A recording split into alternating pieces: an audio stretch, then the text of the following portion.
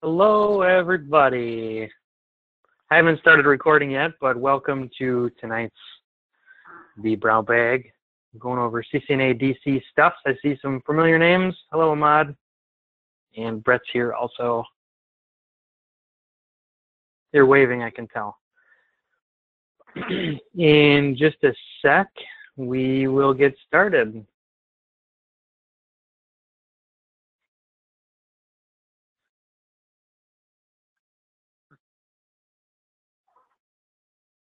Can you see my screen? Joel, you got it? Yep. Perfect. All right, and now I'm going to hit record.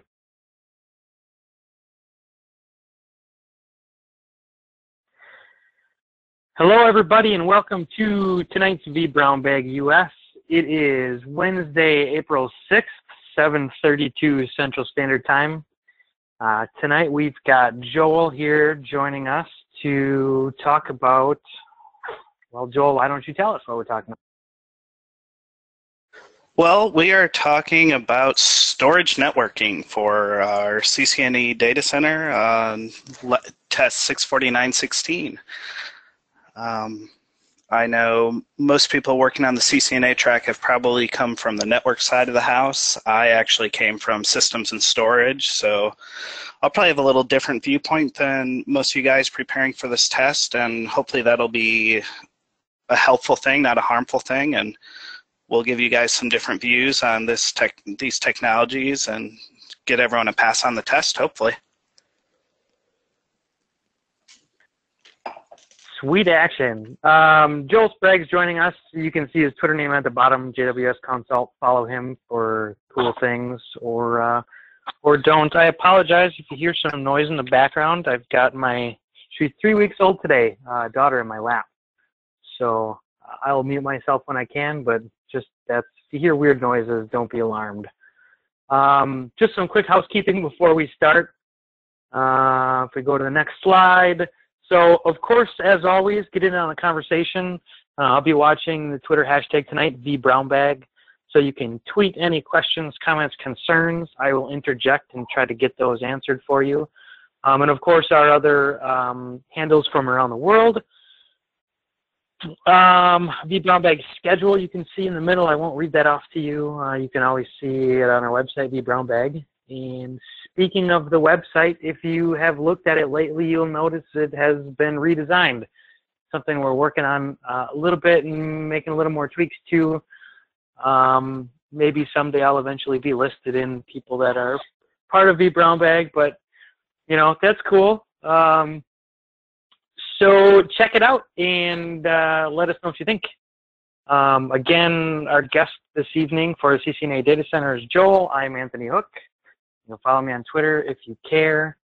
And with that, I'm going to hand it over to you.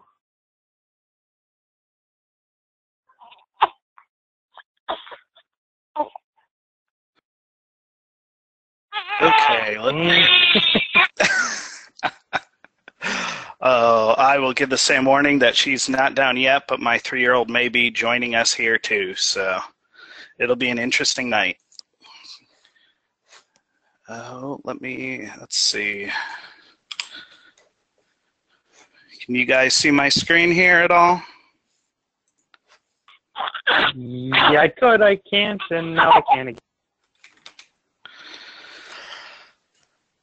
Okay, so I expect most of you are here. We're probably here the first few sessions with Shane. Like Shane, this is my first time doing this. I've shown up to a lot of the vBrownBags, but first time here in the driver's seat.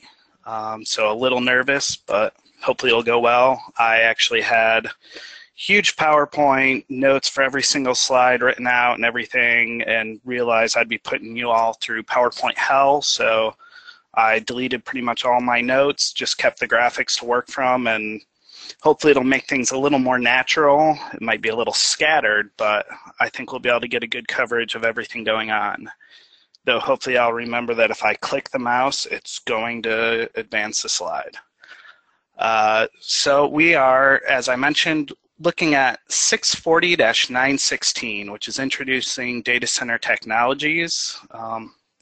This is just a brief overview of Most of the topics that you will see for this section in the test on the blueprint. There's a few sections that I skipped on verifying, which I'm going to try and do with a live demo here at the end during the initial setup. There's also hopefully we'll get to some coverage of the MDS family. It's not listed on the blueprint, but as we know, the CCNA level tests are a lot of just rote memorization, and the test writers, especially when they're directed to come up with a new version of the test to deal with dumpers, love those charts of, you know, cards, supervisors, what does what, which cards have how many ports at what speed, and so on. So as much as we all hate it, you're going to have to memorize those charts. And then at the end, we'll hopefully have a Q&A if anyone has any questions. If I do my job, hopefully there'll be no questions and we'll all be done for the night.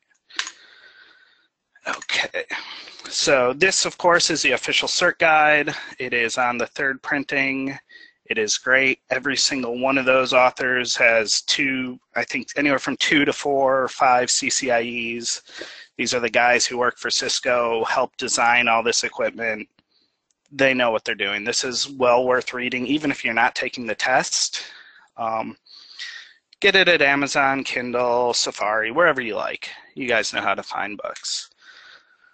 This is the breakdown of the test. Again, Shane's gone over it, so I won't get into it too much.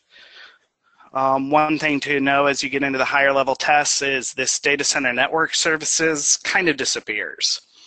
The ACE load balancers are still on the blueprints, but they aren't really in the higher level tests or labs, but you still need to know a little bit. Today, though, we are going to concentrate on this green section, storage networking, which is why I got picked to do today as a systems and storage guy rather than a network guy teaching. Here's a few other links. I know the CCNA, there's, as far as I remember, as of 2 years ago, there's nothing hands-on in the test. But if you're like me, the only way you're really going to understand and really commit these things to memory is if you do them. Luckily, if you work for a Cisco partner, they have multiple ways of you getting in and not only just learning, reading, but actually doing things hands-on here. So there's actually 3 main sites you can go to for hands-on labs as a Cisco partner. My favorite are the Partner Education Connection. They have, for pretty much every track, there are labs. The security and service provider, as you see, it's actually a full curriculum written as prep for the CCIE, which is more than you need to know, but if you can get through these labs, even working along with the study guides, you're going to know everything you need to know about those tracks. It's the same thing here. We have our data center virtualization, which is what we're looking at. So you click in here and you will have access to not simulators, but actual live hardware. You know, Cisco data center rack costs just shy of $1 million list price. As working for a Cisco partner, you have access to all of that equipment here for free. Just have to fight with the scheduling to share it with everyone else. And they have really good labs written up, which you'll see that'll walk you through full configs, the base ideas that things are based, you know, that they're working off of to help you understand zoning, network switching, whatever you're working on. We'll get back to that later. I'm going to actually use one of these labs for the hands-on demo towards the end tonight. Again, same idea, dCloud. PEC is targeted at training partners. So this is so you can know what you need to do before you talk to a client or do your job. dCloud is targeted more at doing demos for potential or current clients. But again, there's still all kinds of Nexus labs, and they have changed the site since I was last in here. Sorry about that. Here we go. Data So center what happens if virtualization. what happens if you're not a partner? You said you can get some rack space actual equipment if you're a partner. You just have to schedule it. Can you do that, or what are your options if you're not a partner? Your main options then are spending money, and the best place to do that has sadly gone out of business just recently. Some of the dCloud, including the ACI lab, which I believe is this one, which we're all trying to learn with the new versions of the tests. Robert Burns at Cisco is actually trying to make available to everyone rather than requiring gold partner status. Outside of that, though, there are certain things which I should have added here. For UCS practice, that's actually the best situation. Cisco has a UCS platform emulator, which is a small virtual machine that you load up, and you can basically do about 90% of what you need to learn playing with Cisco, probably 100% in CCNA. It does 90% even up through the CCIE level. And obviously, it doesn't have any actual hardware, so you can't boot up the servers, but you can practice all of your configuration, creating templates, everything you'll need, which is what I'll be talking about next week, so I can actually have that in my PowerPoint. But then other than that, you're basically looking at your regular commercial rack vendors, which are never cheap, but especially as you move, if you want to move past the CCNA level and if your work doesn't have things around, you have to spend something. That being said, a lot of this gear is not necessarily end of life, but is at the 4 to 6 year mark. So you'll see a lot of corporations are replacing equipment and stuff is available relatively cheap on eBay. I would highly recommend, if you have a friendly boss, either convince them for rack time, or if you have a very friendly boss, a little budget, and a spare rack, see if you can pick up some of the older hardware, the Nexus 5, the 5020s, the Gen 1 or Gen 2 UCS blades, and get them set up in a rack and set up a test lab for you to play with. Nothing's ever going to replace hands-on work, whether it's CCNA or CCIE.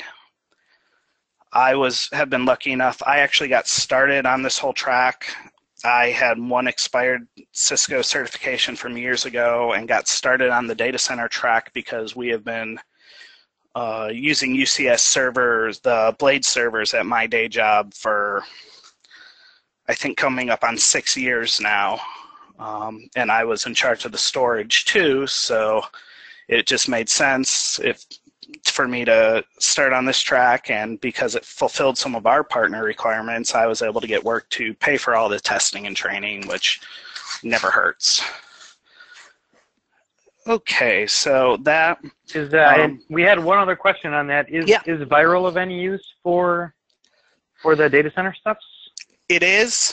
Vyral and GNS with the NX or the NXOS module, it'll do about 40 to 50%. It's missing most of the layer 2 functions.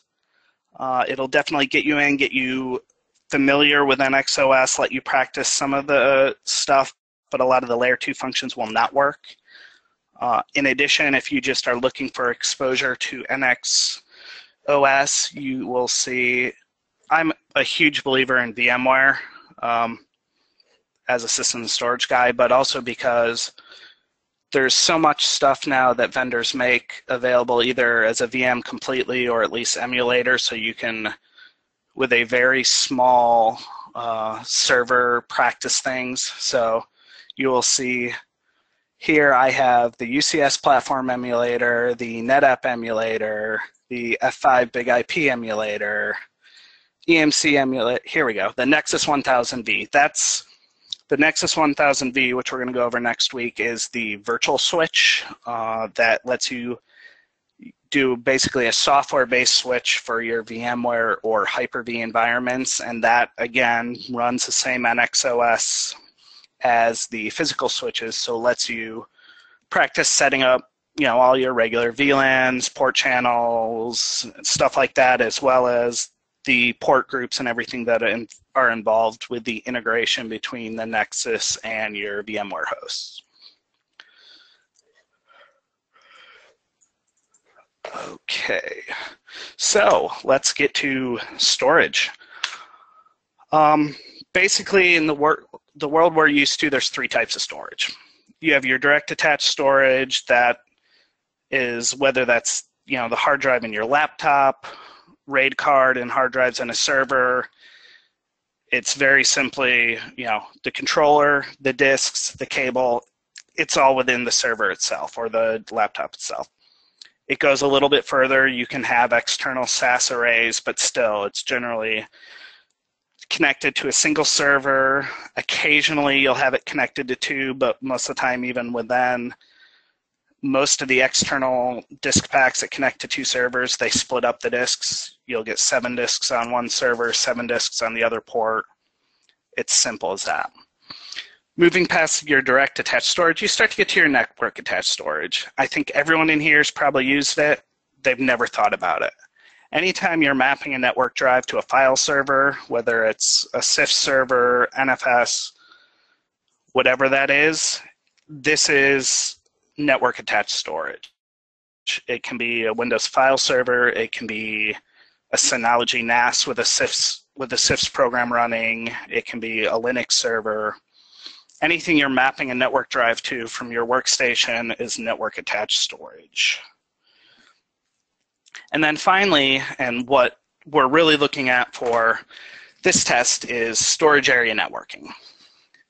With this, it's similar to NAS. You're still using servers that are connected to storage over a network, but it is generally not going to, well, it's about 50-50 these days. It'll be either an Ethernet network running FCOE or iSCSI, or it'll be a dedicated fiber channel network, which is a fiber channel is networking dedicated to storage. So it's specifically, your regular TCP/IP network. You have drops. You have, you have to ACT packet, react it, resend if need be if it's corrupted. Storage doesn't like that.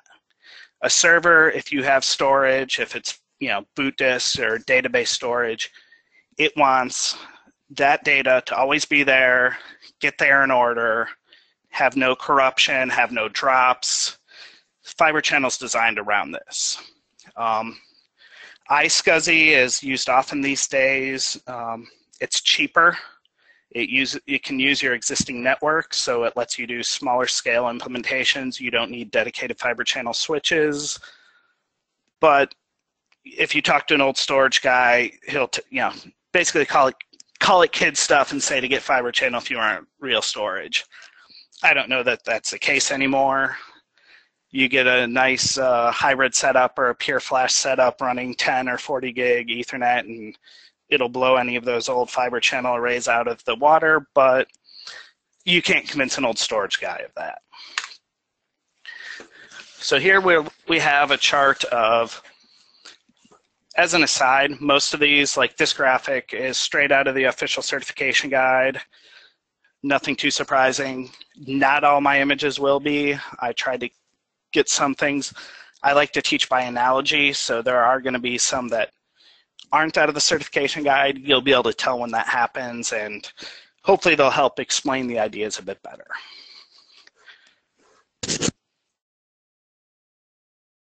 So here we have, most of these things we've already talked about. So file level storage, that's anything you're mapping a network drive to. So that can either be CIFS, NFS, it can be a dedicated appliance like a Synology, it can be something like an EMC Solera, which takes block level storage from your backend SAN and basically acts as a CIFS server to allow Windows clients or an NFS server to allow Unix clients to write to it without having to format it and create their own file systems on there. iSCSI, SAN, direct attach, these are all block level storage. What that means is there's no file system, it's just raw storage that the server that's it's raw storage that's being presented to a server that the server can do with what it wants. It's going to have to format it. It's going to have to put a file system on it. But then it can boot from the storage. The storage, with a SAN at least, can be presented to multiple hosts, which lets you do things like SQL clusters that share a CSV volume, and of course, the most common virtualization cluster that has shared storage. So if one host goes down, that VM is not going to go down with it. Any VMs on that shared storage can be brought right back up on another host, and it lets you just keep running along as pretty as can be.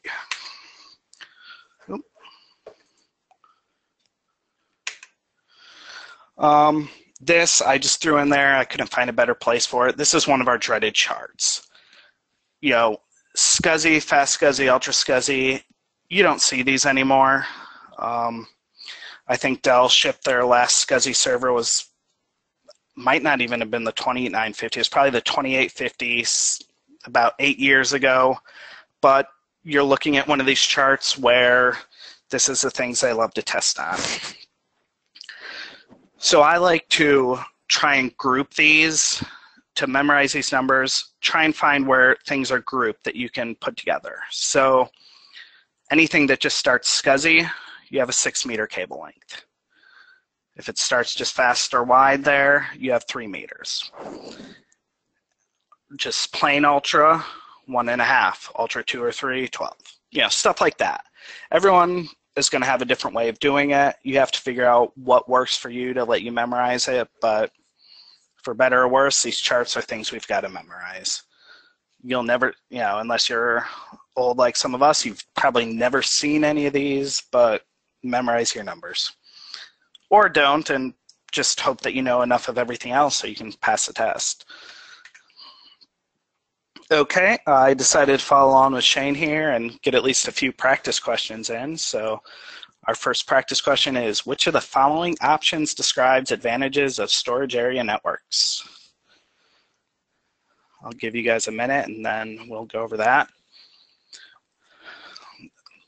The answer to this would be A, B, and C.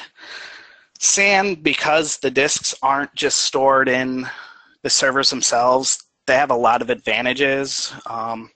Not all of them are directly related to SANs, but they're things we've come to expect on SANs anyway. The consolidation is kind of a given.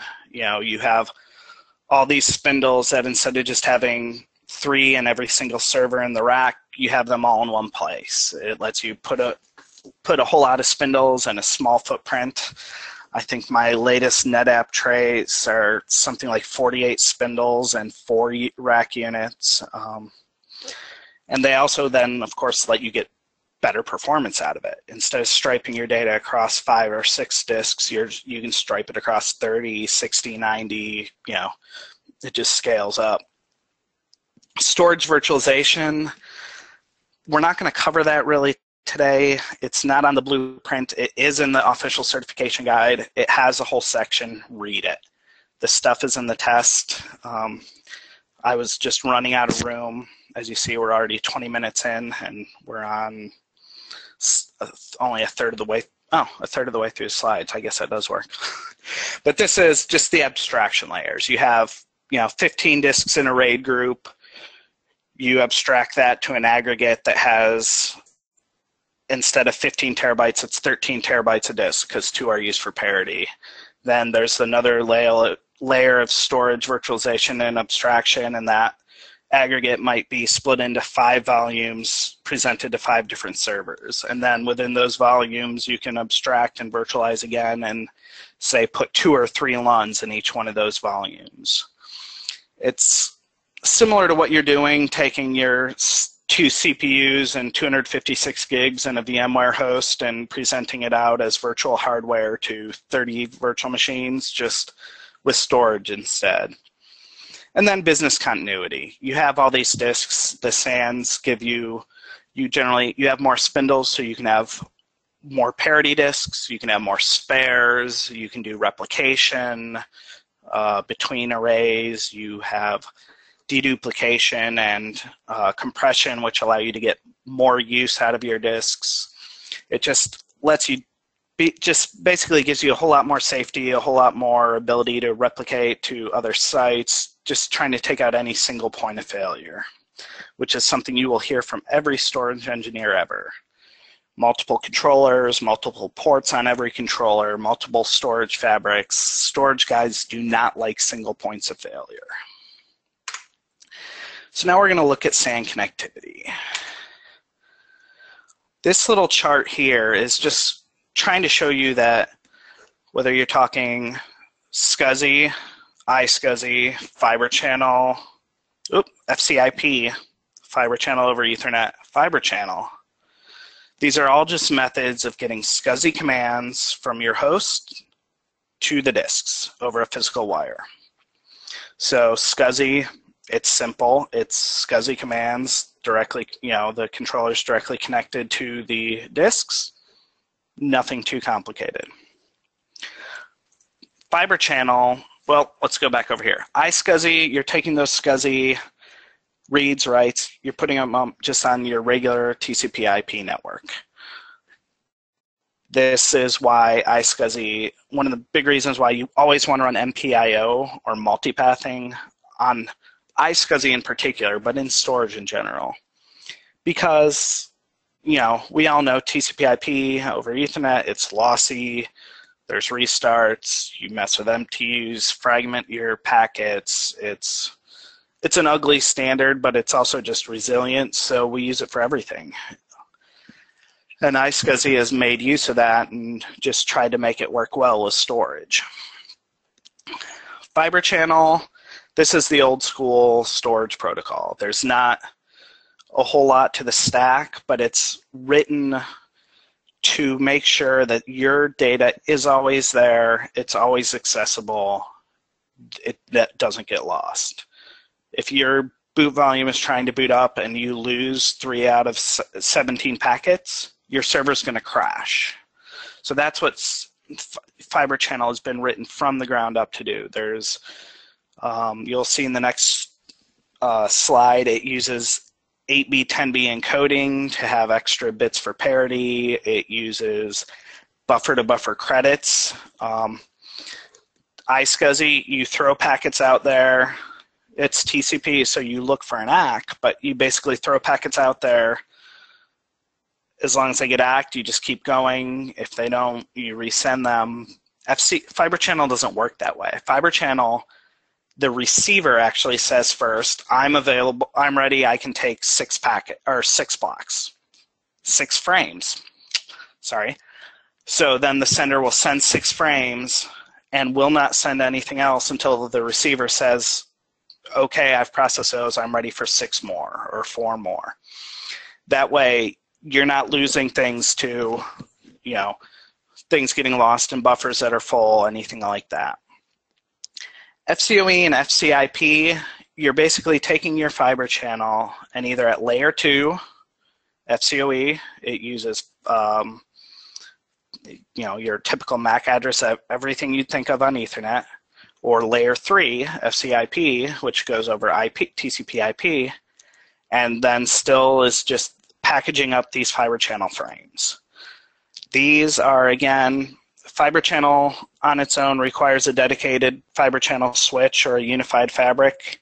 It can be expensive. FCOE requires an FCOE capable switch.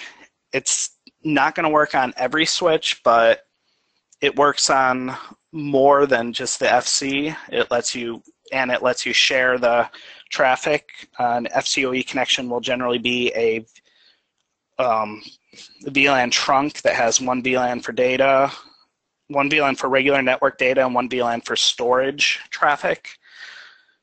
So it lets you save a lot on not just switches, but cabling, your plant costs. FCIP is mostly used for extension between data centers or pods. It's taking those fiber channel packets, throwing them over a layer 3 network, and letting you get further out with it. It's not particularly efficient. It's nothing you're going to want to boot over or use for high throughput traffic, but it works.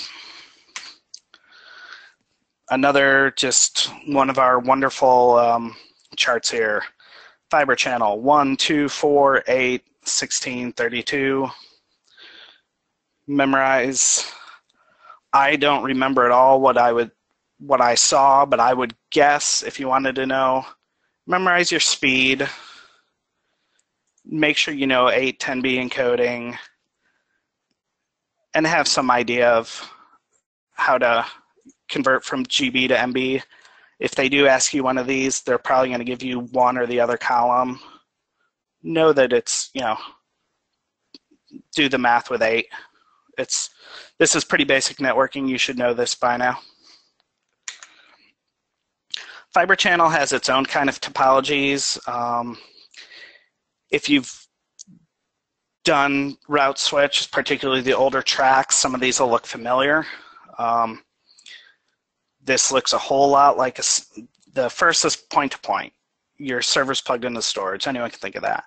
Fiber channel arbitrated loop. If you've ever done 10BASE-2 or FDDI or even study them, it's a very simple, very similar idea. You have a single loop. Only one device at a time accesses it. It only goes one way. Fiber channel hubs are actually still a fiber channel loop. I think Shane went over this already, but basically you have a loop that goes up, down, up, down, up, down. And then a switch fabric, it's basically what you're used to with Ethernet. Fiber channel storage we do the same core edge core designs or collapsed core designs, because despite the different protocol, the math of what makes for a redundant network, if this dies, say, you lose this link or this link, it's the same thing for redundancy with fiber channel as with Ethernet. So we had a question quick. Yeah. If you can go back to that previous slide. This one? And on the right, on the right side, fiber channel switch fabric topology. Is there a good number or a maximum number of hops that you want to try to get or try to stay under for fiber channel frames? There is. It's not actually a per frame. What you're looking at is, which we'll cover here. Well, let me hop ahead to this next one, and I'll be able to explain it to the answer to that question. So we're going to look at this. There's two bits of addressing for fiber channel. You have your worldwide port names, which think of this like your MAC address for Ethernet. Every device is going to have a node worldwide name, which is unique to that node. And then each port on the controllers has their own port worldwide name. So it's simple. Think of it as your MAC address. This is actual hardware address burned into the HBAs, or in UCS, the address that is pulled from a pool and assigned to it. But for the actual passing of traffic, fiber channel uses domain IDs. And this is where we're going to answer that question. Each switch, a domain ID has 24 bits. And the first, or an FCID, sorry, I answered it there myself.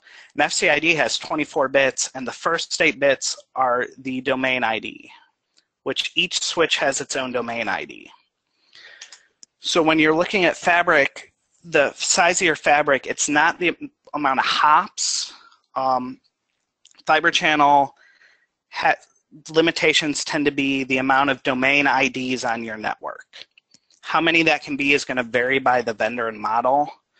I think with the MDSs and the Nexus 5000, Cisco suggests no more than 83 devices on a particular vSAN. And then once the other consideration is going to be, which I know Shane went over, is the fan out and the oversubscription, which again, it depends on the workload and on the vendor's standards, but what it is, you're doing the math of how many hosts down here are connecting to each port on the SAN on the other end, or vice versa. How many, particularly with UCS, how many blades are connecting out through, say, 2 or 4 fiber channel uplinks from the fabric interconnects down here.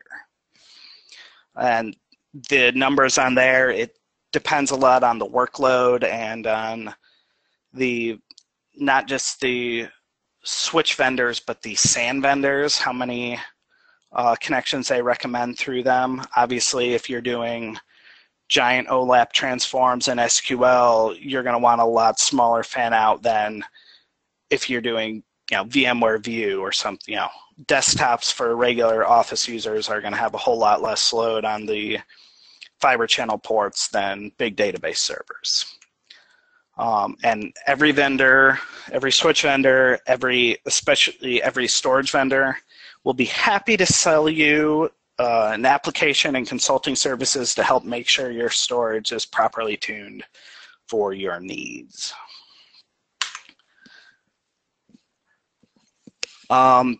This is just going over the different types of fiber channel ports.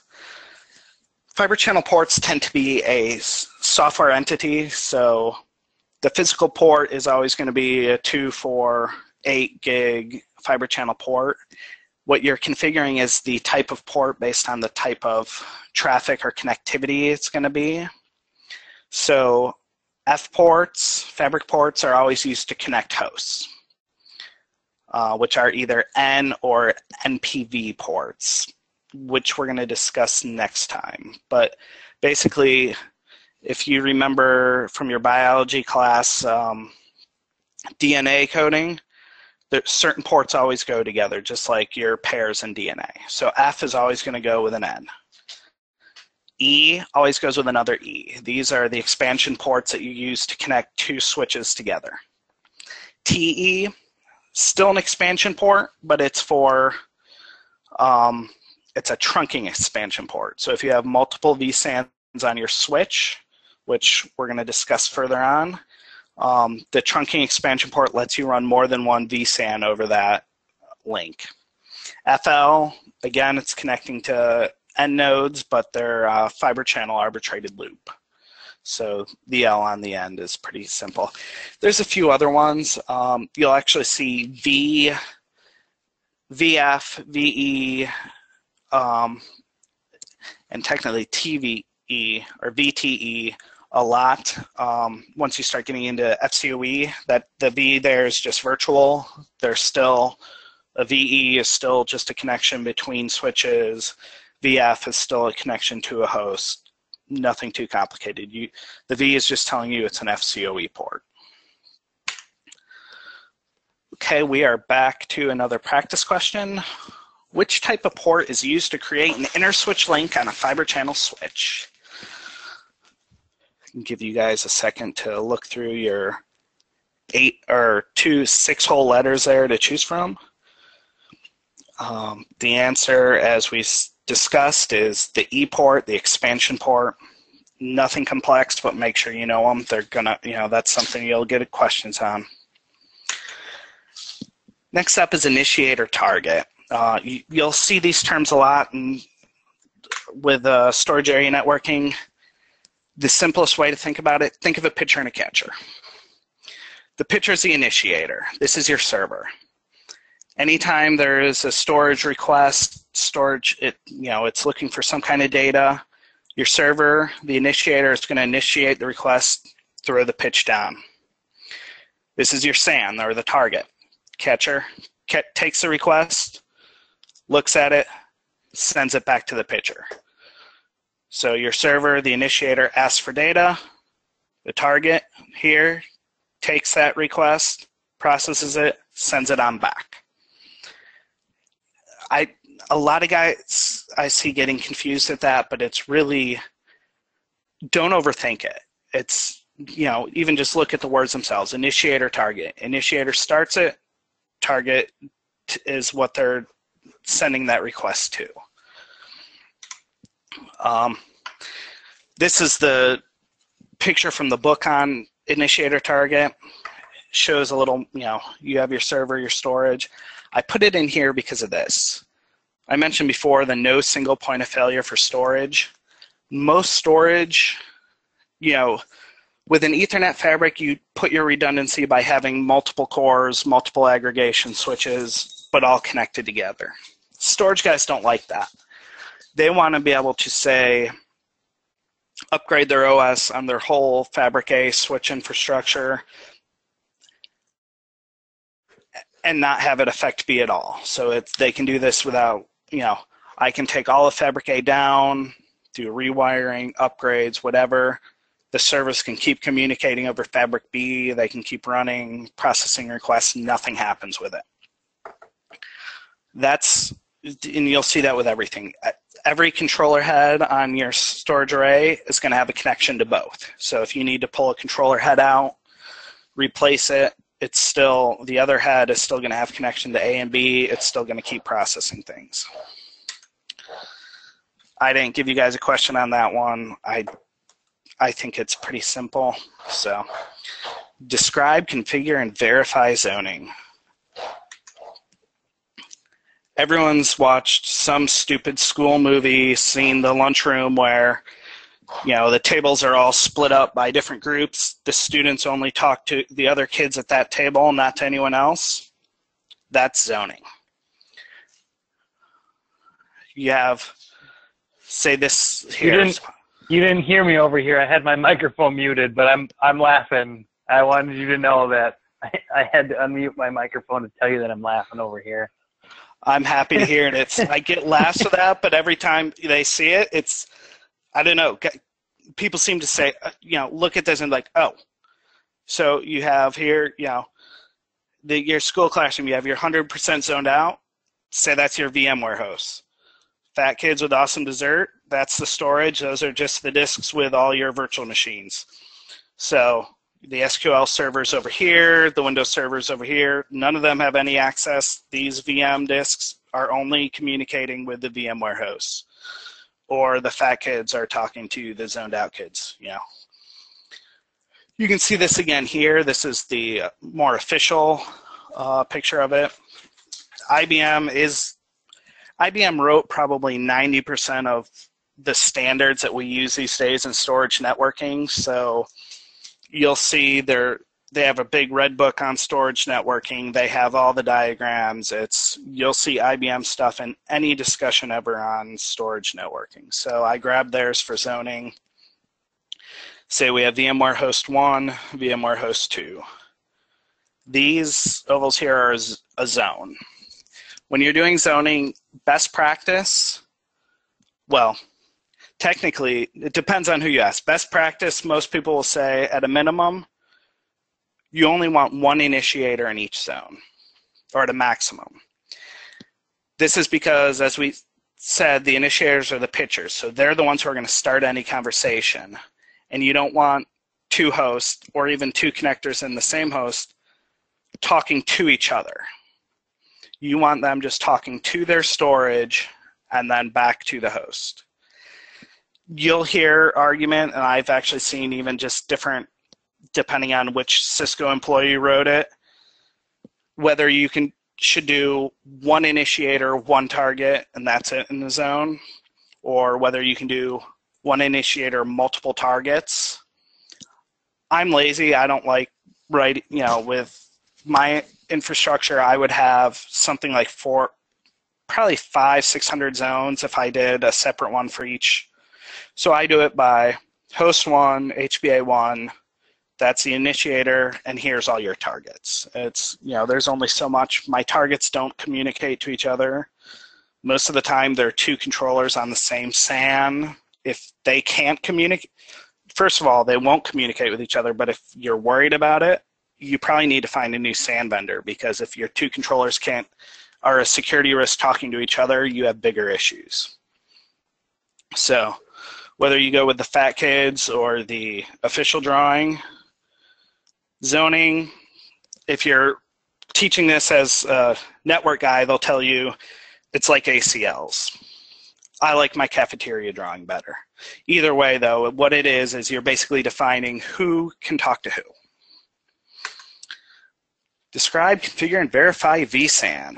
So we are getting through this, which is good because it looks like we got about 14 minutes left here. I probably will run a little long. I'll try not to run too long here, either for the people here live or the people here who watch it after. I know we don't want to spend too much time on this. So your vSANs are like somewhere between your VLAN and your VRF. Technically, Fibre Channel does do FSPF routing for the traffic. So some people will argue that a vSAN is more like a VRF than a VLAN. I think that overcomplicates it. In general, other than some special cases where you're steering traffic, you don't do a lot with Fibre Channel routing. FSPF is resilient. It uses the same Dijkstra algorithm we're used to. It's generally best to leave it alone. So I tend to associate vSANs with VLANs. You have, vSAN 1, these hosts, this storage, vSAN 3, this host, this storage. The two don't talk most of the time. This diagram is actually showing that in general, a zone is always tied to just one vSAN. I'll take that back. What we'll see here is that with the Cisco MDS switches, they actually will do inter-vSAN routing, where what you are getting here is, it doesn't show it, but you'll have vSAN 2, vSAN 3, say one host in here needs to talk to this disk here, but you need that disk in vSAN 2 for these hosts. You can actually set up, what inter-vSAN routing does is set up a third vSAN that translates and lets this traffic pass between these two so that you can have this host access this disk here. It's not a very common use case. It is supported on the MDSs. It is not supported on the Nexus switches. You'll see that for a lot of the stuff that is getting phased out that isn't used as often. They have not bothered implementing it in the Nexus, either due to silicon issues or just because there's not enough need for it out there. Does that, on the Nexus, does the inter-vSAN routing require additional enterprise licensing as well? Inter-vSAN routing does require, I don't remember if it's the enterprise package or which package it is, but it does require an additional license, I believe, but it's only on the MDS. The Nexus 5000 does not support it at all, actually. I may be able to tell you a second because this lab includes IVR.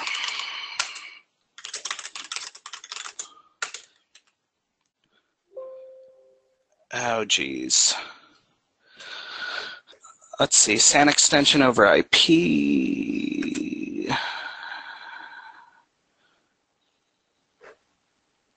I think it's actually the mainframe package. I can't swear to that. I was hoping it would be something with an obvious name, but of course it is not. But yeah, and then we had Yep. one other question. Sorry, I'm not, like I said, I'm not trying to steamroll you. Somebody asked a question about the differences between hard zoning and soft zoning and what's recommended these days, or what the actual difference is for somebody that doesn't know. Oh, I'm going to say refer to the book on that. I don't think it's on the test, and I have gotten very different answers as to which is which, depending on if you ask Brocade or Cisco. I can tell you Cisco devices use all hard zoning. They actually program the silicon, or it's the ASICs with the zones when you configure them, so that only the ports, or the ports that have devices that are zoned together, can talk to each other. Soft zoning, as to what that is, what the difference is between the two, yeah, I'm going to say look at the thing, because I don't remember which is the Brocade answer and which is a Cisco answer, and I don't want to steer you wrong. I'm going to throw that out on Twitter and see if anybody jumps in to see if anybody has ideas or whatever. So we can come. That's a great question. We'll either come back to that or look for it in the book. Graham, let us know if you find anything, what you find out. Yeah, or my Twitter was at the start. My email is going to be at the end. Hit me up. I'll get you the answer for it. I just would have to dig it up again. I don't want to give it to you wrong. But I don't think it's on any of these tests, but just in case it is, I definitely don't want to steer you wrong in that case. Okay, so I'm going to quickly move on from the question I wasn't able to answer and give us a question I can answer. We are back to, I think this might be our last practice question here, which is, which of the following options are correct for vSANs? And we'll give you a minute here to read through them all. These are a little bit longer than our last one.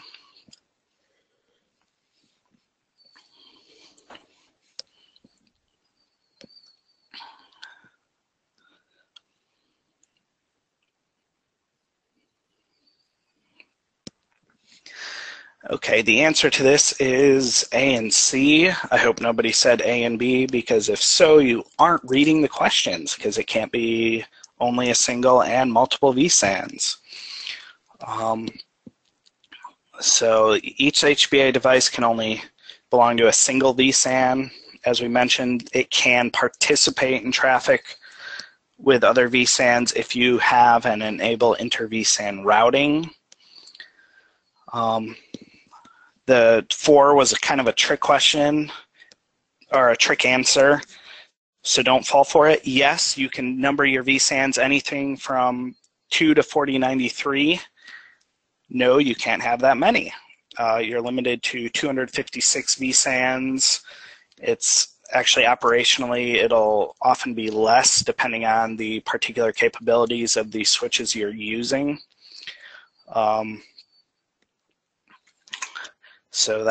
Okay, initial setup. Actually, because I am running close, I want to throw out one more thing there. The certification guide is great, read it. The labs are gonna help you. I will say though, for additional training material, what I used primarily, other than the certification guide and just practicing, was Anthony Sequeira's videos from CBT Nuggets. For my personal learning, they were great. I like him a lot. He's a nice guy if you interact with him on Twitter.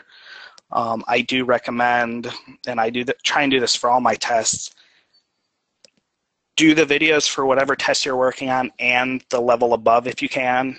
So I went through all of his CCNA and CCNP videos before I sat my first CCNA test. It may be overkill, but it saves you wasting $250 on a failed test.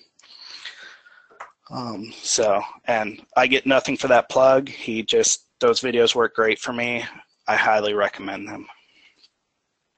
So now we're going to do the initial setup on a switch, which may be one of the last things we have time for here when we're doing the live demo. And I don't have quite a hard stop at in 5 minutes here. So if you go a little bit longer, I'm okay with that. Okay. So just so you know. I'm trying not to run too long. I have a wonderful lab who feels that I need to be up at 4 o'clock every morning, and lately my 3-year-old has thought basically the same thing. So I normally would have been upstairs an hour ago to start winding down. So I don't want to run too long for myself either, but I'm definitely not going to cut off here to at least let you guys see some of live MDS switch here. This one is actually going to be, this is one of the Cisco PEC labs here, the Global Online Lab Delivery Labs, as I call it. So you get an idea of you're going to have the worksheet I showed you before, which is, it tells you how to access things, walks you through. It actually will walk you through every single task, showing you exactly what to put in, what to do. Or you can just read the first description and, if do the initial setup. Well, the initial setup in MDS is pretty basic. They've already given you the IPs, vSANs, everything you need. So you could do this task either following along, or you could just do it from scratch if you know what you're doing, you're just practicing. I know what I'm doing, but I don't necessarily remember all the ports I have configured on this topology, so I might cheat and look at this on the other screen. So the initial setup, this window I have open is this MDS 9148, 48 ports, 1 rack U, I believe 2 gig Ethernets for FCIP, just a nice little switch. I'm going to say it's 4 gig, but I won't swear to that until we get through it. If you've set up a Nexus device before, this is going to look very familiar for a lot of this.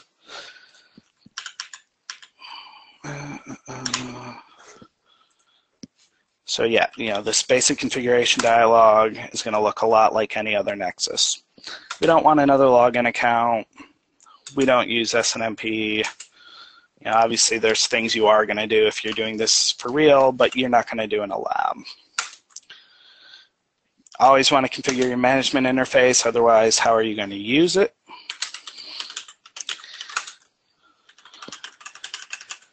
One thing you'll notice, while NXOS is based on ScreenOS, started on these devices, there's a lot of things that have been added on the Ethernet switches that still aren't in place on the fiber channel switches, and one of them is going to be that for Ethernet interfaces, you still have to configure your full net mask. You can't use just you can't just say 10.2.8.53/24. You're going to have to type it out. So, advanced IP options, you're rarely going to look in, and I couldn't even tell you what most of them are. No. Okay, so IP routing, static route. You're very likely never going to use the advanced IP switches or the advanced IP options on your switch, but then you get into the same stuff that you'd set up on a Nexus. You're going to set up SSH. Nobody should be using Telnet. The MDS does default to the HTTP server. I've never used it. It can be useful. Clock, time zone. So far, all of that's the same stuff you see in setup on a Nexus switch. Now you're going to get into some of the things that are just configured on the fiber channel switches. The default switch port, shut. A lot of configurations, especially with port channels on fiber channel, you want the port to start off shut down first. You want to configure both ends and then bring them up.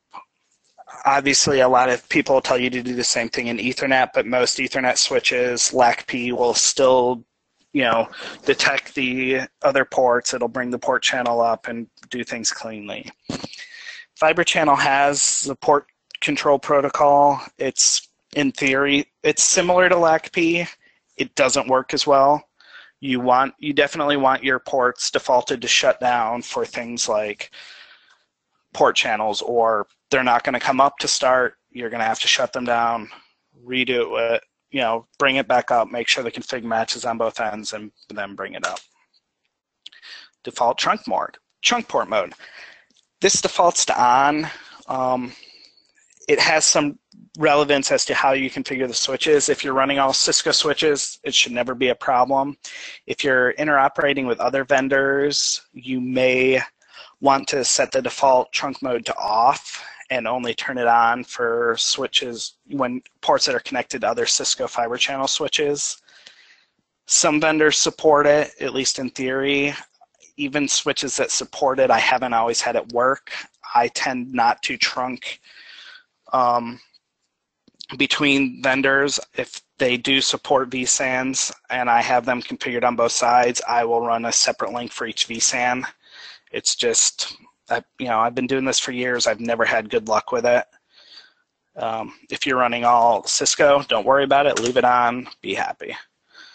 Default switch port mode is F. If this is going to be connected primarily just all to nHost, if this is your top of rack switch, go for it. You're going to configure 4748 as your uplink, have everything else set to switch port mode F to connect to nhost. It saves you one step on every port config. It's not a huge concern because you're going to get in the habit of when you configure the ports and configure them for the vSANs, you're going to configure the switch port mode anyway, and probably the speed. So it can be useful. It's not a huge thing. The default zone policy, permit versus deny. This one's pretty important. Most any modern switch is going to default to a deny. This is just like your ACLs, your deny any as the last line, the implicit deny. That's what this is. If you change it to permit, even if you don't have devices zoned together, if you leave it on default permit, they're still going to be able to talk. Then you're just relying on LUN masking or the configuration on your storage arrays to make sure that only the storage that belongs to a host is presented to it. Not a concern if you have your array if your storage guy has the array set up correctly, but it can be bad if you have hosts trying to write to disks that they don't own. So leave it on deny. Enable full zone set distribution is set. It goes together with this, setting the default zoning mode, which I had meant to go over, but ran out of time. I might actually slip a bit about that into next week's. Basically, there's basic and enhanced zoning. They both work. They give you control of different alias types, which let you use more user-friendly names and shorter names when you're configuring your zoning. So you don't have to work with the more esoteric SCIDs or the longer miserable PWWNs. I don't think you'll need to know much about that on the test. You'll probably need to know there's two different kinds. I don't think you're going to need to know anything deeper than that. Take a look at the book though. You might need just to know the difference between an FC alias and a device alias. And then that's it. It shows you your whole config here, what's being configured. We stuck mostly with defaults, so things are just going to be left alone. And you write the configuration and save it. The only thing else I was going to show is just a few of the verify commands. Obviously, anytime you're working with a Cisco device, there's certain things that you're going to have to get used to looking at to verify that things are configured correctly. Things like show conf, it's been a while since I've been in show run. Look at your config. It's the same thing with a fiber channel switch as with an Ethernet switch. You're just looking, make sure you haven't made any mistakes. I believe you can use your regular show run, include, or begin with the fiber channel switches that you can with a Nexus. Let's see. Yeah, so those commands are all the same. What you're going to start to look for, though, are things that are more specific to fiber channel versus your Ethernet. So show went brief, your regular thing you're used to here. But here on the fiber channel switches, you have a few more columns that you may not be used to. So you have your vSAN. Just like every Ethernet port has a default VLAN or a native VLAN, every fiber channel port's going to have the native vSAN. Here, FX. We discussed before the E, F, NP, FL modes. FX is a mode that lets the port run as an F port or an FL port. It automatically detects if there's a loop device on there and will switch to run as FL. Trunk mode, as we discussed, is on. The status, this is going to look a lot like your Nexus. You have your up, admin down, not connected, SFP absent. These are different SFPs for fiber channel than for Ethernet. And it's not just the speed, it's because of that 8B, 10B encoding we discussed earlier. Here you see that the FX operates in F or FL. FL is generally going to be your storage arrays, or if you have some really old stuff around and hook a fiber channel hub up to one of your switches, your speed, your port channel. Most of this looks just like your Nexus. Every time a fiber channel device connects to a switch, it does a fabric login. This is where, if you're working on an Ethernet switch, you might do a show IPR, show MAC address table. For a fiber channel switch, you're going to look at show Floggy database. This is showing you your worldwide port names that we discussed, worldwide node names, the fiber channel ID. So this is, so vSAN, okay, give me a sec. So on port FC11, we see that it's in vSAN 57. We see the worldwide port name, worldwide node name. I can tell you right now, if it's 2000, that's probably going to be an end host, a server. C5 or 50 to the start is generally going to be disk. Nothing you need to know. It can just make life easier tracking things down. You may notice, if you remember, I said each switch has a domain ID, which is the first 8 bits of this FCID. You'll notice, though, that these are different. It's because of the vSAN. Each switch has a unique domain ID on each vSAN.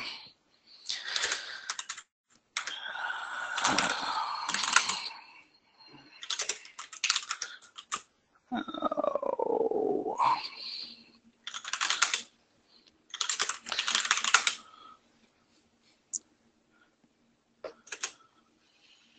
So vSAN 57, the current domain ID for this switch is 37. vSAN 58, the current ID is 16. That's why there's different FCIDs, the different first 8 bits on the show Floggy database, despite it being from the same switch. There's also a show FCNS database. So Floggy is just the fabric login to devices that logged into this particular switch.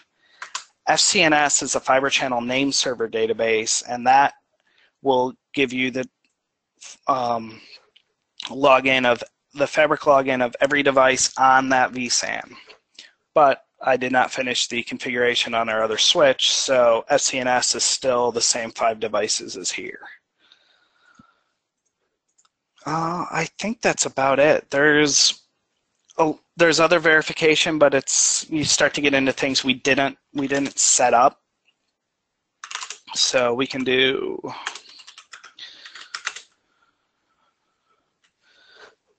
here, this is going to be pretty similar to your show int on an Ethernet switch. You do have a few other things though. So your FCID, we still see the same FCID we saw up there. We get to see the port mode again, the port speed. Here are the B2B credits I talked about.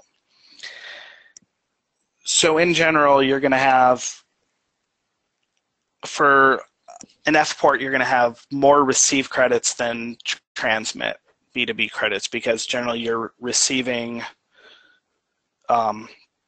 frames in from the host versus sending them out.